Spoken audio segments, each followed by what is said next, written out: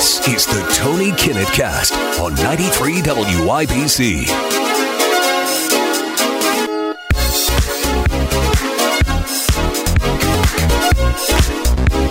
Well, good evening. And it certainly is been a chaotic week so far, but we're going to get right through it. Let's not waste any time. Let's get right to the news. Rolling Stone, among several other leftist publications, are losing their ever-loving minds. And why? Because Speaker Mike Johnson has a certain flag outside his office. And this flag is described by the Rolling Stone as a die-hard vision of a hegemonically Christian America.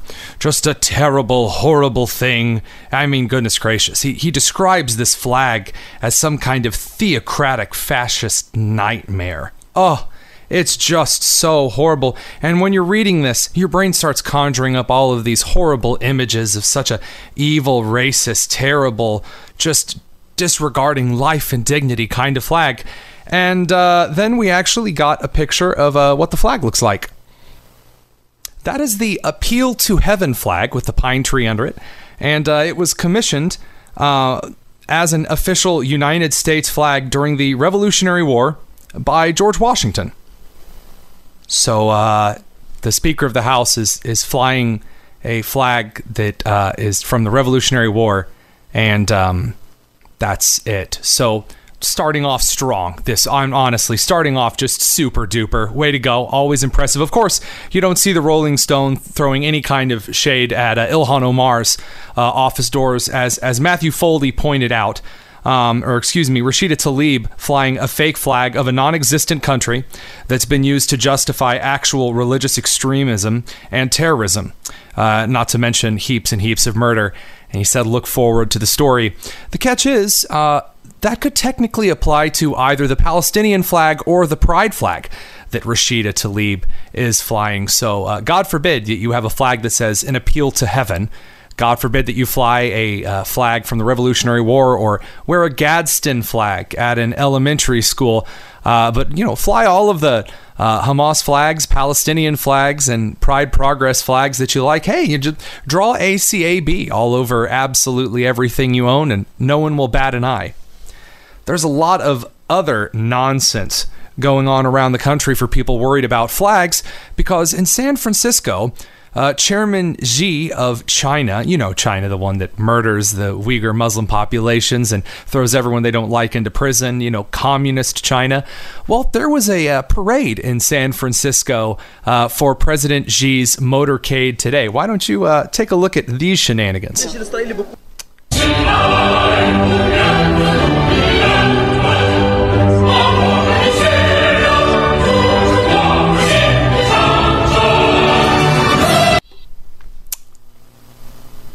That's right. In San Francisco, that's the lovely flag of communist China being flown with banners welcoming Xi to the United States.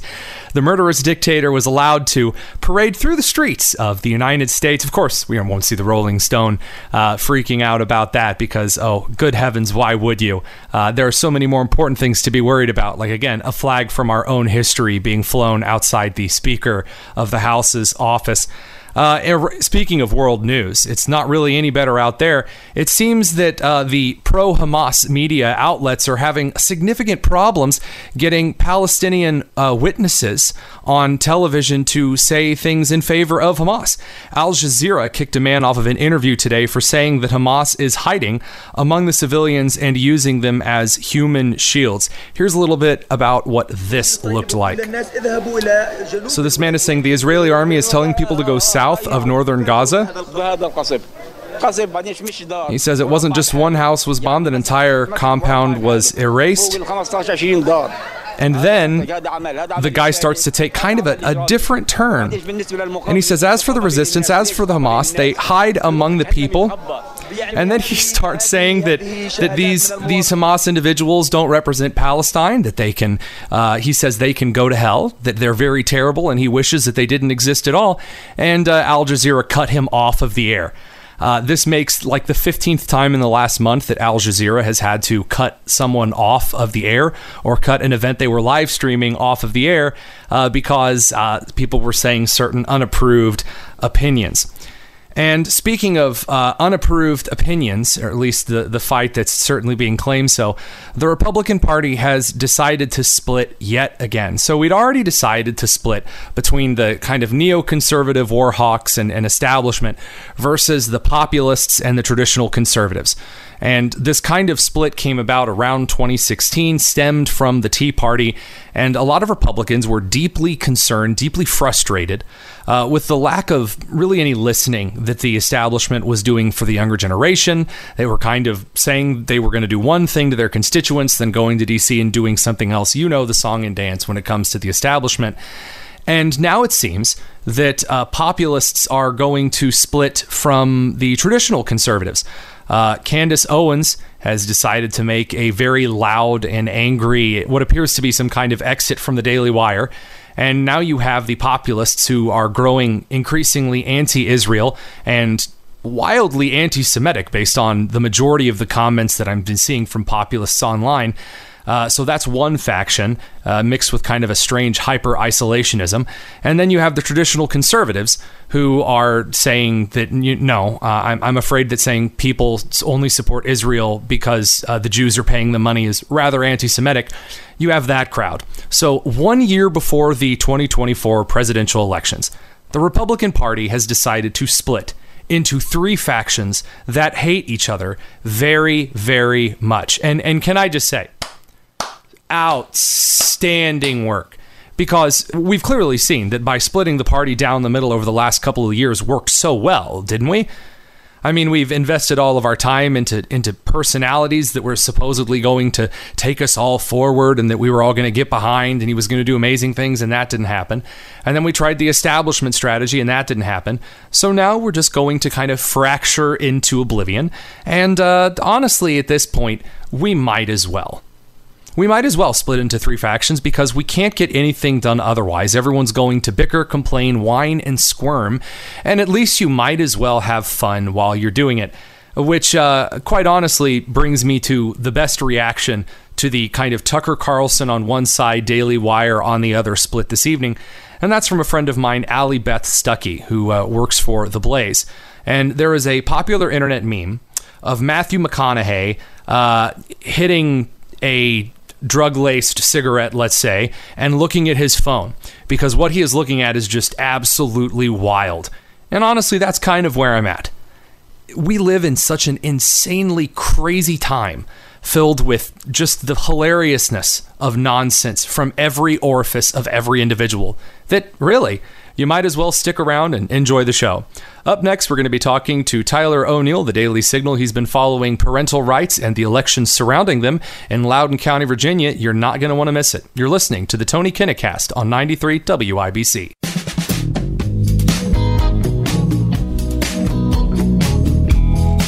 It's the Tony Kinnett Cast on 93 WIBC.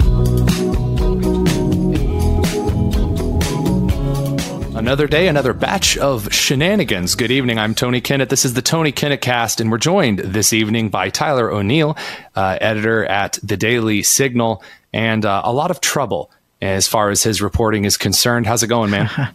Hey, pretty good. Heard some very good news out of Loudoun County, Virginia. Just about an hour ago, someone named Buddha Biberaj formally conceded her election defeat. So tell me more about this. I know Loudoun County has been a mess because of the sexual assaults that were there and then the cover up. And I think the entire school board was summarily replaced in the last election. Yes. Yeah. And that was something you covered right on election night. The fact that only 2 of the school board members decided to even throw their hats in the ring for re-election. And even those 2 were knocked out. But Buddha Biberaj is a Soros prosecutor, supported, bankrolled by a Soros organization.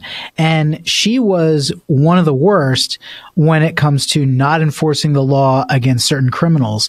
And this actually also applied to the notorious 2021 sexual assault, actually rape case where this 15-year-old boy sodomized a girl in a girl's restroom. And like, this isn't just me saying this. He pleaded guilty to these charges. And so this is not like conjecture. And he pleaded guilty. And then, of course, what happened was they ruled that he had to register as a sex offender. No brainer, right? And Buddha Bibaraj messed up the filing so badly that a judge had to throw that requirement out. And so naturally, Really? Scott Smith, who is the dad who got arrested after he spoke up because the school board superintendent had this asinine statement where he essentially denied the very existence of the boy who raped Scott Smith's daughter. Scott Smith got angry, understandably so, and was charged and convicted of disorderly conduct. Thank goodness Glenn Youngkin pardoned him. But Scott Smith came out and specifically said that Buddha Bibaraj is to blame for his daughter's rapist not being required to register as a sex offender.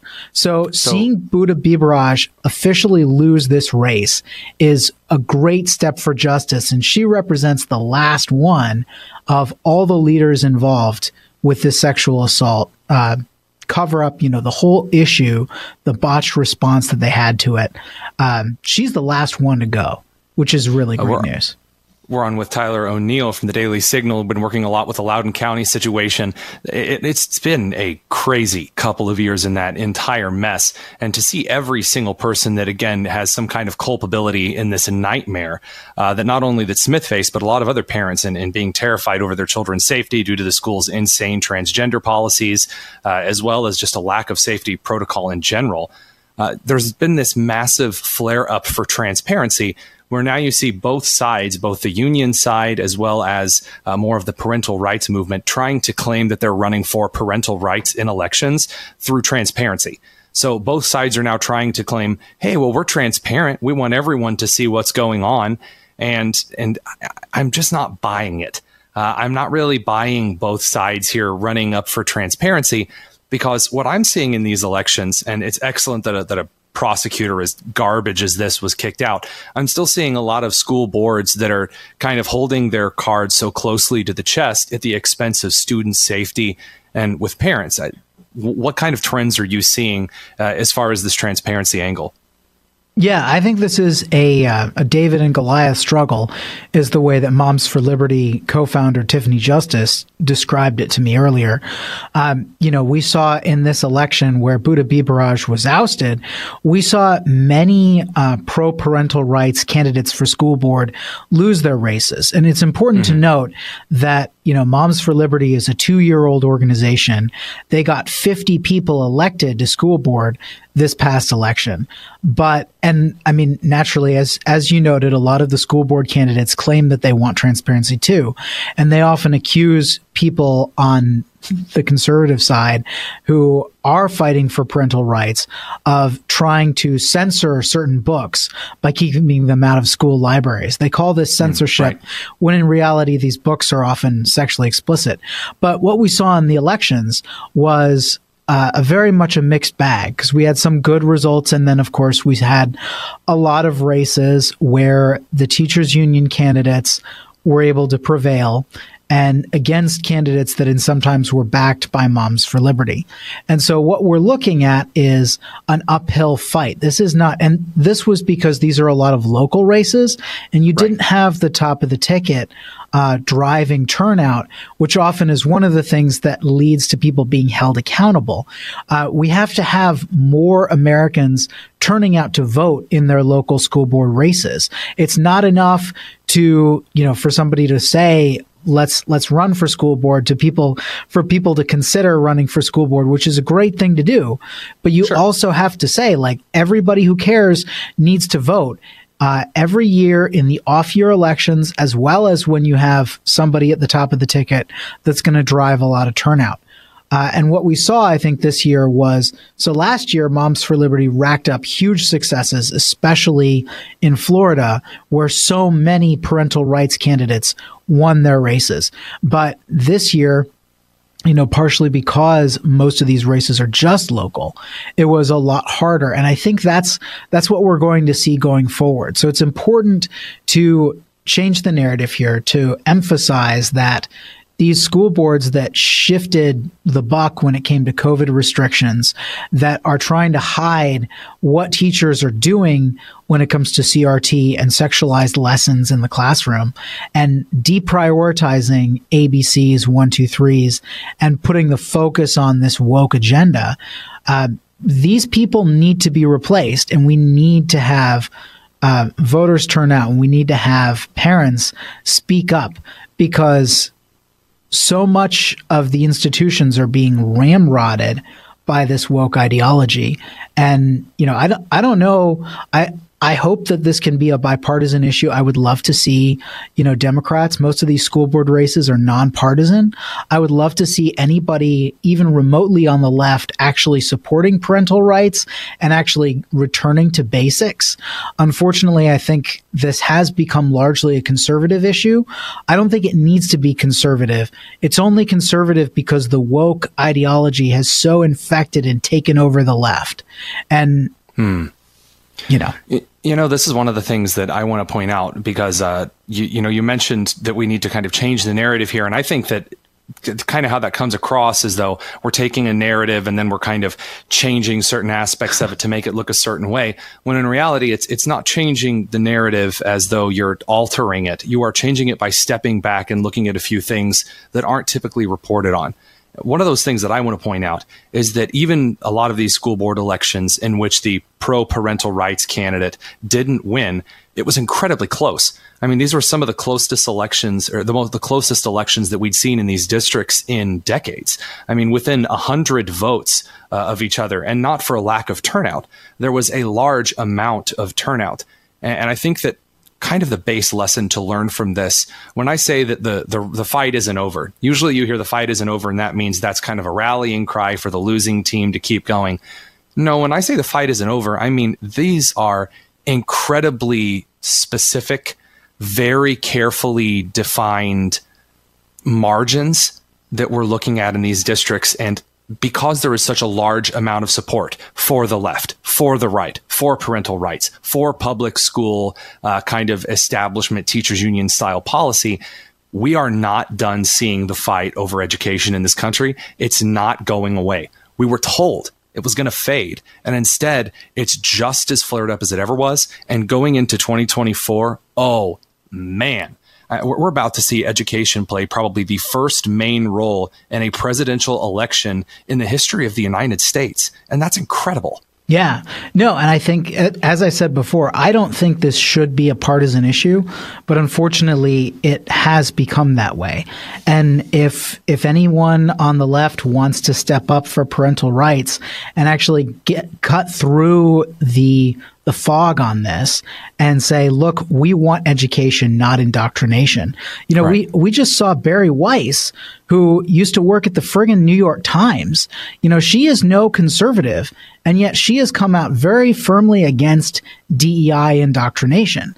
That's the kind of moderate voice that more people on the left need to be listening to, because this is about America, about the basics, about strengthening our country and returning to the things that made us great. And if that's conservative, sign me up 100%.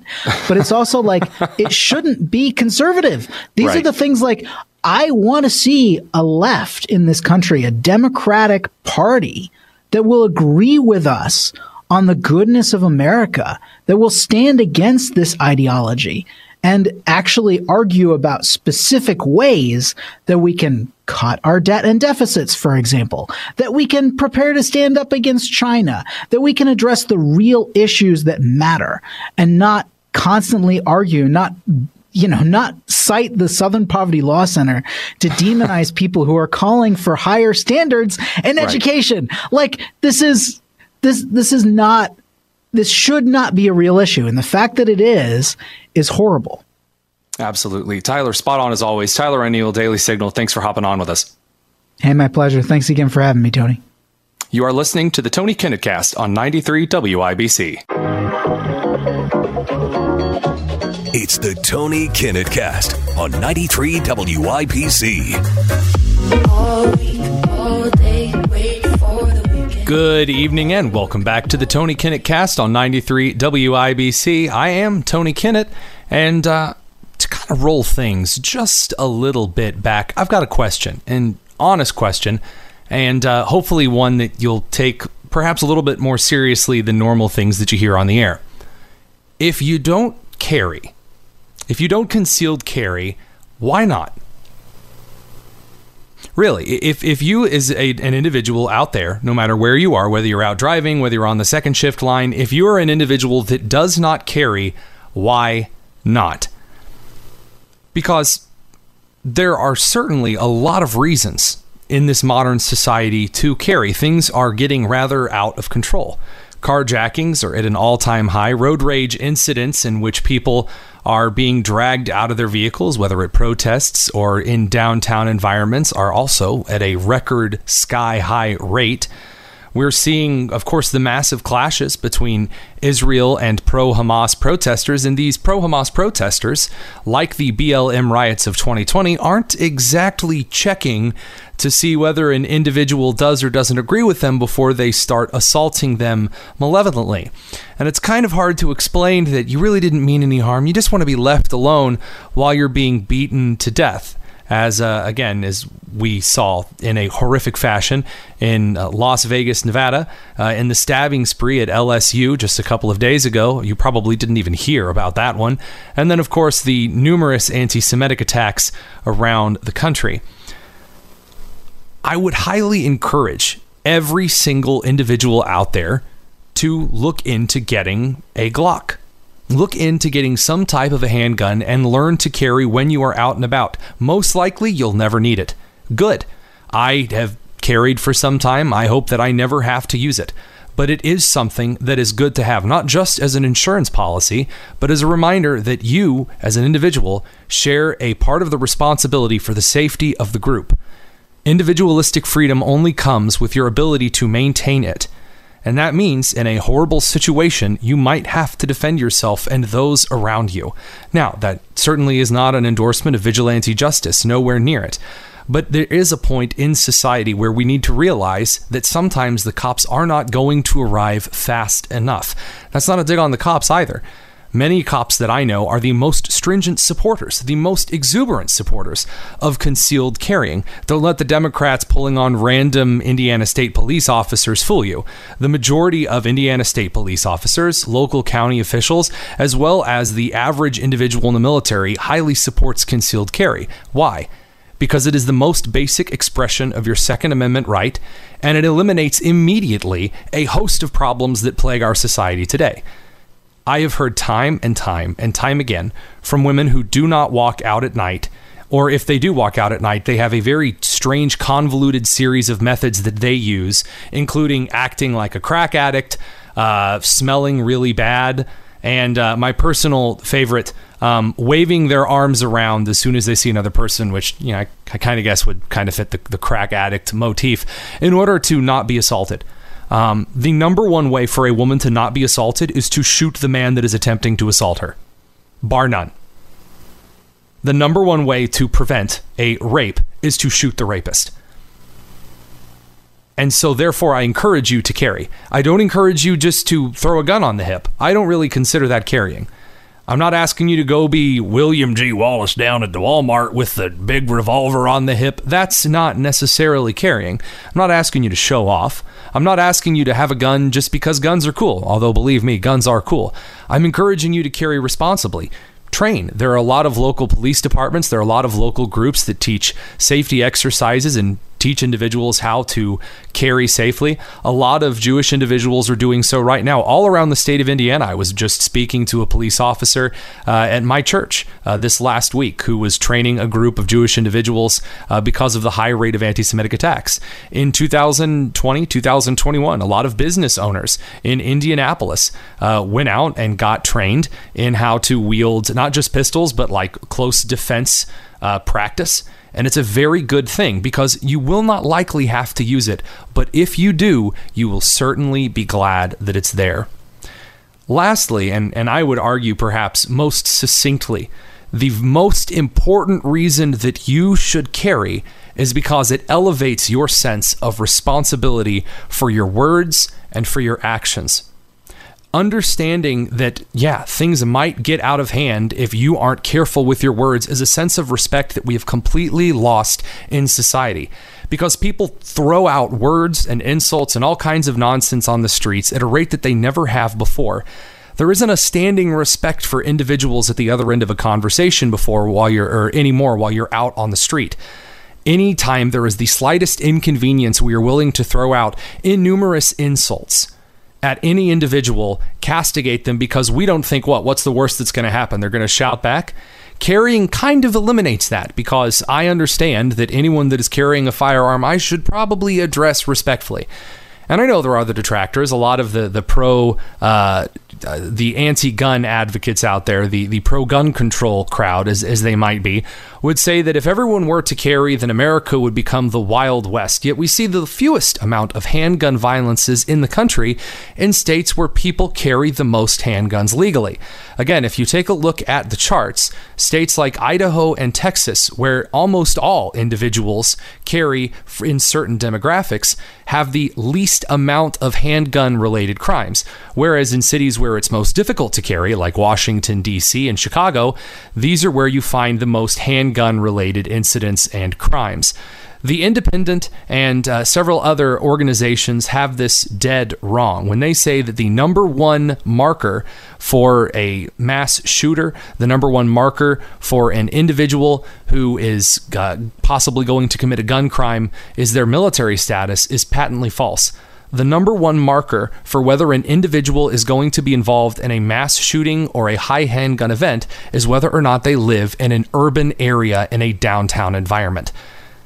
So, when I walk through downtown Indianapolis, I'm carrying. And I'm not carrying so that I can strut my stuff and show everyone how cool the gun on my hip is, although it's a really cool gun. It's either a Glock 9mm or an H&K VP9, depending on the day and honestly on what kind of belt I'm wearing. The thickness of the belt kind of messes with the holster. That's not the reason you carry.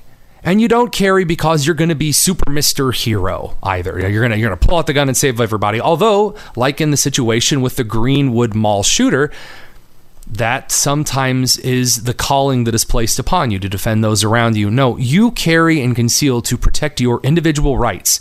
And those are all of the individual rights of you and those around you. Not to make a political statement, not to exacerbate any kind of a rough or scary situation, but to make it incredibly clear that you are taking the life of yours in your own hands and that you are not willing to be bulldozed by a holistic load of nonsense and garbage-esque bureaucracy that has so infested modern society. And so again, I ask you, what is it going to take for you to carry? Don't be at the other end of some kind of a nonsensical bit of violence that becomes a statistic on the news. Don't be the kind of individual that loses their life due to a downtown mugging or a carjacking or, God forbid, one of these horrible protesting events gone wrong. And do not carry, when you do, foolishly. Don't simply pick up a gun and think that because you have a gun now you are, as Oppenheimer put it, death incarnate. No, that's certainly not the point, and that's not the attitude of an individual who is carrying. Make sure that you're trained. Make sure that you carry responsibly, but please make sure that you carry. Up next, we're going to be talking a little bit about Salon and libs of TikTok, because stochastic terrorism and charges of the above have become so common online that it's almost become a tongue twister to read precisely as you just saw. You are listening to the Tony Kinnecast on 93 WIBC. Go, go, go, go, go, go, go. And on the This count of three, is the Tony Kinnett Cast on 93 WIBC. count of three, go, go, go, go. Good evening and welcome to the Tony Kinnett Cast. If you're here, howdy. If you're not, I think you are. You might want to check again. Stochastic terrorism. It's a jumble of words that means when people say exceptionally mean things that you don't like. And that's really about it. So there's this new trend that's been going around. Don't know if you've maybe heard about it just a little bit, where individuals who perhaps condemn things online or in publications or in public in general. Like, let's say I don't want someone, gyrating in lingerie in front of my children. Let's just pick something out there and crazy. If I say that I don't want that, and then 3 weeks later, someone out there, they don't have to be in my community. They can be halfway across the country. They can be on Mars, for crying out loud.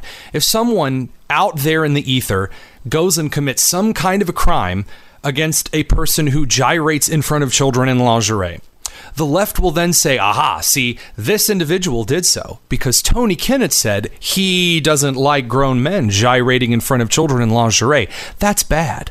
That's inciting violence. That's stochastic terrorism. And this has become the new cry. So in case you were keeping up with all of the fads, this is one of the newer ones. And one of the main targets of this is a good friend of mine, Chaya Reischik. You might know her better as Libs of TikTok. And a couple of years ago, she started documenting a lot of weird posts from activists around the internet, certainly a lot of posts from teachers who were doing a lot of really weird crap and bragging about it on camera. Not individuals who are just out there and happen to perhaps be a member of the LGBTQ plus 2IA community, or whatever it is these days that we're calling it, but someone who is taking a video and saying, hi, I'm LGBTQ plus 2IA, and I am shoving this in the face of my students day after day. And Libs of TikTok would take these videos and would post them and say, look, they're proud of this. This is the kind of stuff they're putting in front of your kids. And then the individual who, again, bragged about that kind of lasciviousness, let's say, in front of the entire internet would get some kind of blowback because, kind of an interesting idea here. There was a certain teacher at Hamilton Southeastern, an orchestra teacher, and he sent some really inappropriate text messages to a student who was still in school and asking him if he wanted to, go out and get in a little bit of trouble or some other really weird, gross stuff. And it turns out parents don't like adults hitting on children. I know, crazy stuff here on the Tony Kinnett Cast, crazy ideas. And there's blowback to those things. And a lot of parents want those teachers or activists fired from their job where they are so close to children. They may even want individuals prosecuted for crimes. Again, I don't know if you guys are quite aware of how the law works, but you're not allowed to get sexual in front of children, not just in Indiana, but like federally. So I know I'm learning new things every day. And recently, there was a pastor, I guess, of a church down in Alabama who, in his side time, he cross-dressed a little bit and did some other weird things. So this outlet in Alabama that I've never heard of called 1819 News, at least I think it may be 1918 News. I have to go back and check because I've literally never, ever heard of them before today. 1819 News. They wrote an article that said, hey, there's this pastor dude that's around kids a lot, and he cross-dresses, and he does some other weird things. And that's kind of weird. Just thought the community ought to know. And so there was a lot of community backlash against this. And the publication posted some information that was private, didn't just post social media posts or amplify social media posts like Chaya Reischik does. And there was a lot of blowback against this local pastor and also the mayor of this town. Because, it's the South and like everyone wears like 15 hats in a job down there. And so the pastor eventually, he committed suicide, which is horrible. And immediately, right after the suicide, this weirdo named Amanda Marcotte for Salon, and if you know anything about the publication Salon, you know exactly where this segment is going. She wrote an article in which she blamed Libs of TikTok, my friend Chaya Reischik, and everyone online who said that men shouldn't gyrate in front of children on this completely unrelated death of this Alabama guy. And the article is exactly as wacky as you might think it is. I wrote about it today. She mentions Chaya, who had never before mentioned this guy, had never really even heard of this guy, like 13 times in the article, and didn't even mention the name of the 1819 News, the one who wrote about the pastor that was cross-dressing, in her tweet yelling at libs of TikTok. Because she says, well, you're setting some kind of a temperature by decrying these things. You are putting LGBTQ plus people at risk. And here's where it gets just a little bit awkward. Because when you insinuate that if I call out gross behavior in front of children, like, let's say, I don't know, gyrating in lingerie in front of kids, you know, the kind of stuff that happened at like the Pendleton Pride Parade, or the kind of stuff that happens at the Indiana Youth Group event that they hold annually. If I call that out, if you say that I am actually therefore targeting all LGBTQ individuals, you are insinuating that all LGBTQ plus 2IA whatever individuals do the sexually lascivious stuff. It becomes this very weird Freudian slip all of a sudden. You see the same thing, by the way, when progressives freak out when we saw this in California just last week, because there are schools that are considering putting up metal detectors because, you know, kids are bringing knives to school and, you know, stabbing each other. You know, you remember being a kid and stabbing everyone. And so progressives lost their ever-loving minds because they said this is going to negatively impact black students. Now, all students, black, white, brown, turquoise, and chartreuse, were walking through the metal detectors, but yet the progressives are insinuating that black students would be suspended more. Why? Are you suggesting black students stab people more? Again, the benefit of being on the right, the benefit of being a conservative is that I get to say I'm colorblind. And you can believe me, you cannot believe me, I don't care. I treat every single person that I come across the absolute same until you give me reason to believe otherwise. And that's not going to come from your skin color. It's going to come based on your actions and your words. Most often your words. Also, if your hair's like turquoise and your hair's short, I'm sorry, that's a little bit of pre-existing prejudice that I do have, because like 99 out of 100 girls with like the short hair and the turquoise and the 800 piercings, I mean, you know, they're not about to tell you a really great recipe for blackberry cobbler. So that stuff aside, the left doesn't do this. Again, for years, the left has insinuated that individuals are good or bad based on a set of pre-existing characteristics. And they say that society as a whole to be damned because everyone's walking around saying black people are bad, white people are good, or white people are bad, black people are good. The average person doesn't think this. But that doesn't matter, because the left has so ensconced themselves in this constant obsession over race and sex and gender that when people on the right start to call out behaviors, they start assigning it to groups. So a little bit of food for thought there to my fellow stochastic terrorists. It's been great being with you guys this evening. Thanks for sticking around. Christ is King. We'll see you tomorrow. This has been the Tony Kinnett Cast on 93 WIBC.